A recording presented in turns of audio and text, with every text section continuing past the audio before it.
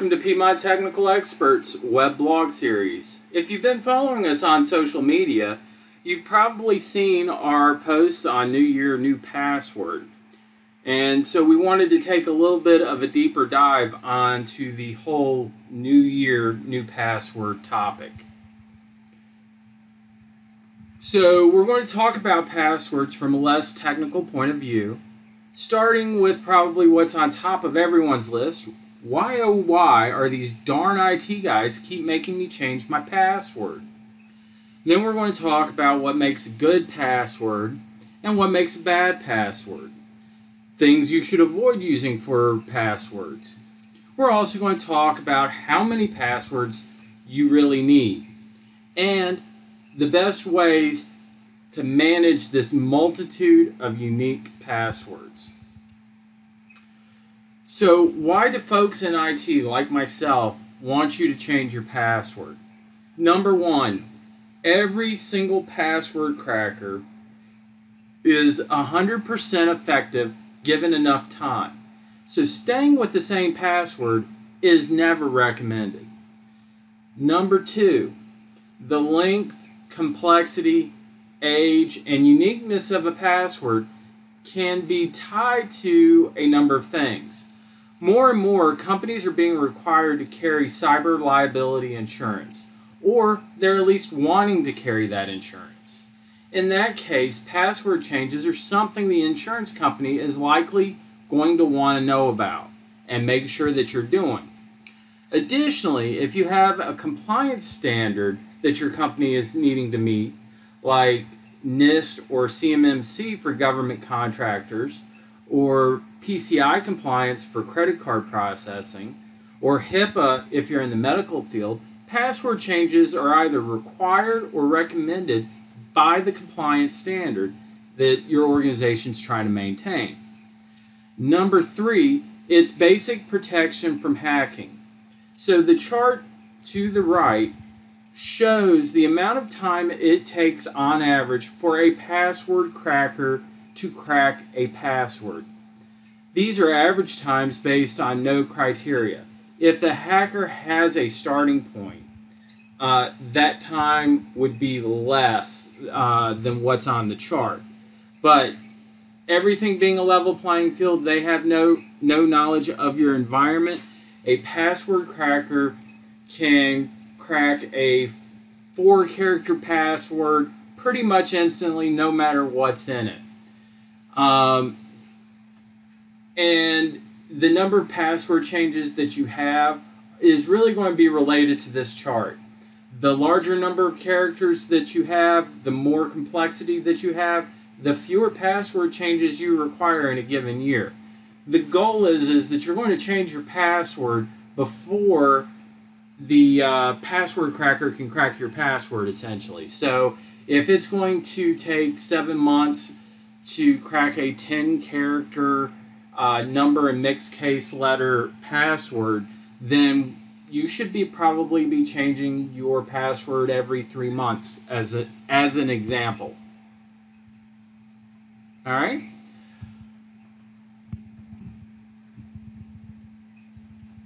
So what makes a good password? Well, that kind of depends on how often you're going to change the password.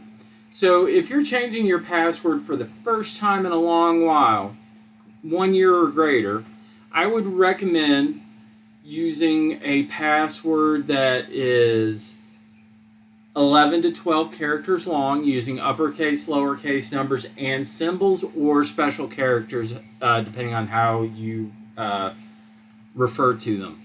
Obviously, nothing that you can look up in the dictionary. Hopefully, it is something easy for you to remember, but hard for anyone else to guess. So that means no family members, no pets, no birth dates, anniversaries, etc. You don't want to use the same password you use on other systems and websites on your work PC. Likewise, when you're talking about work websites, you really want to have a different login for those sites as well. Because if one site gets compromised, you don't want all your information compromised. Okay?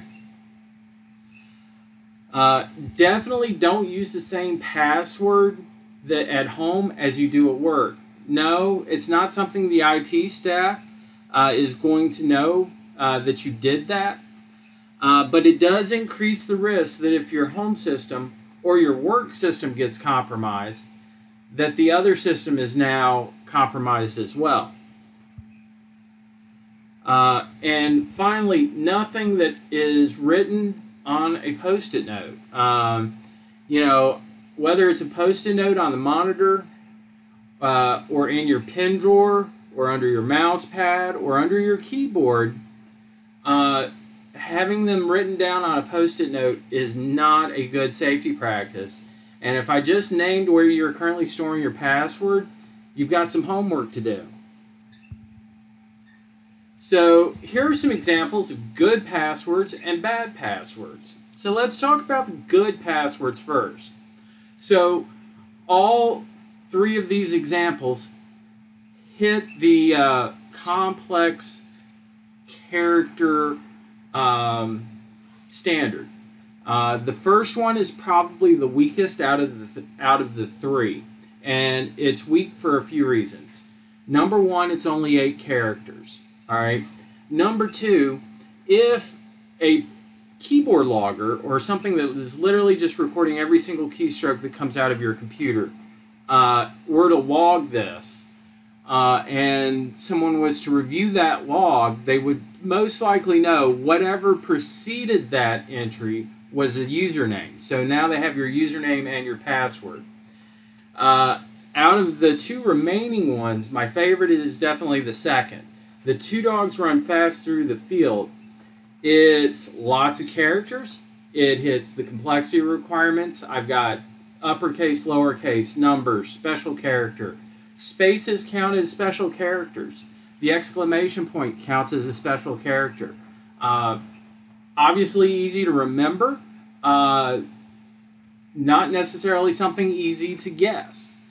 The last one, you've got a good character length. You hit the complexity requirements. It is a good password. It's decently easy to remember. But it is all jumbled together. So at this point, it falls back to that keyboard logger. So that's where this one, to me, falls a little bit weak.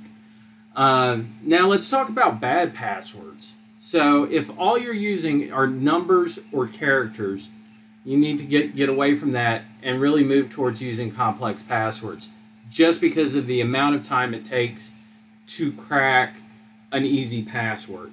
And literally just running through number combinations is kind of an instant thing for a computer program to do. So these other ones that are on this list, I'm going to skip over the ABC 1, 2, 3 for right now. And jump down to admin. If you are putting in a new device, whether it's a switch, whether it's a cable DSL router, anything like that, change the password. Don't leave the default password in place. A lot of systems, the default username is admin and the default password is also admin. So it's something that is usually tried pretty quick. On top of that, if I know the model of the device, I can do a quick Google search, and then I have the default username and password. All right, so on the other 3 here, ABC 1, 2, 3, password, and password.1. These are overly used passwords. The password is actually one of the most commonly used passwords on computers and internet sites to date. Websites are getting better about recognizing password and blocking people from using it. I know what you're saying. Password.1, that is a long password. It is complex. It has that dot in it. Why is this bad? Because people guess password. And password.1 is kind of been a known password set for a while now. So just because a password is complex doesn't make it a good password. You want to avoid commonly used passwords like password, the ABC123, password.1. Alright? So, things to avoid when choosing your passwords. Something that you're going to have to write down. When you're making it complex, you need to make it something that you can also remember. Which is why I like passphrases. Passphrases are memorable, they stay in your mind. Don't use family members, significant details, names, birth dates, anniversaries. Those are all typically easy to find out information. If someone knows your name, they can, obviously start looking for your birth date if it's on Facebook. They can start finding out family information through social media. All that information is out there and searchable. And then don't keep a default password. We already talked about how that's easy to find on the previous slide, so we won't go into too much more detail on that. All right, how many passwords do I need? Well, that's kind of a loaded question. So my recommendation is a unique password for each environment you go into. Meaning you should have a unique password for your work machine. You should have a unique password for your home computer. You should have a unique password for each website you log into. And you should have a unique password for each application you access. If you have the same sign-on on multiple systems, then if that password ever does get compromised, then the other systems are potentially compromised as well. Because it's not just, oh, I got into this system. It's, oh, I got into this system with this password. Let's see what else I can get into.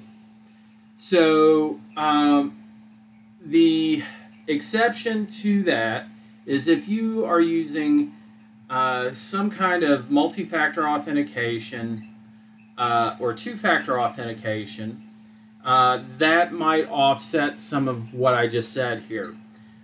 Two-factor or multi-factor authentication we'll talk about on the next slide a little bit more, but essentially it's a second form of authentication that's going to add a layer of security to your user account and to your password. Okay, so how do I manage my passwords? Do not write them down, whether it's digitally or on paper in any kind of unencrypted method. It's no better than putting a Post-it note on your computer. I definitely recommend passphrases, and I recommend you use a theme for them, especially if you're going to have multiple passwords. I've not used this theme before, but for this slide I used animals as a theme. One login goes 2 dogs are fun, and my next system would get 3 cats are sad. Easy to remember, hard to guess, and the other thing that you can consider doing at this point is investing in a password manager program. So there are tons on the market. They're not all created equal. If you're looking at something like Passportal or LastPass, these are encrypted password managers. The plus with these systems is they do have plugins for your PC or apps for your phone that will either automatically fill in your passwords for you. They store them encryptedly, and it's just a easier way to manage multiple passwords, and you can change them from one console. So everything that's in LastPass, for instance, you can change there, and it goes out to all these sites, so you don't have to remember, well, I use this password on this site, and I use this other password for my banking site. I can go to LastPass and just change all my passwords from that one spot. And again, we started on the last slide talking about multi-factor authentication. This would be programs like Duo, Okta, Microsoft Authenticator, or Google Authenticator. And basically what these programs do is they give you a 6-digit code to put in on a website after you put in your username and password. Essentially, that 6-digit code changes every between 30 seconds and a minute. And so if you use this code once, the next time you log in, you get a new 6-digit code.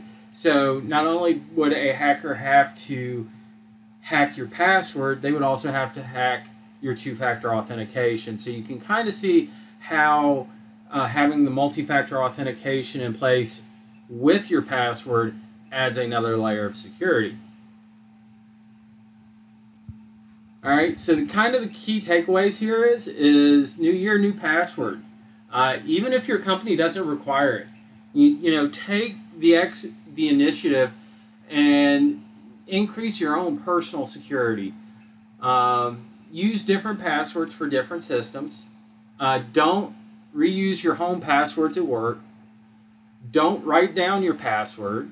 Look at using complex passwords or passphrases. If needed, use a password manager. And look at using two-factor authentication. All right. I hope you enjoyed your time today, and definitely remember to like and follow us on all your social media.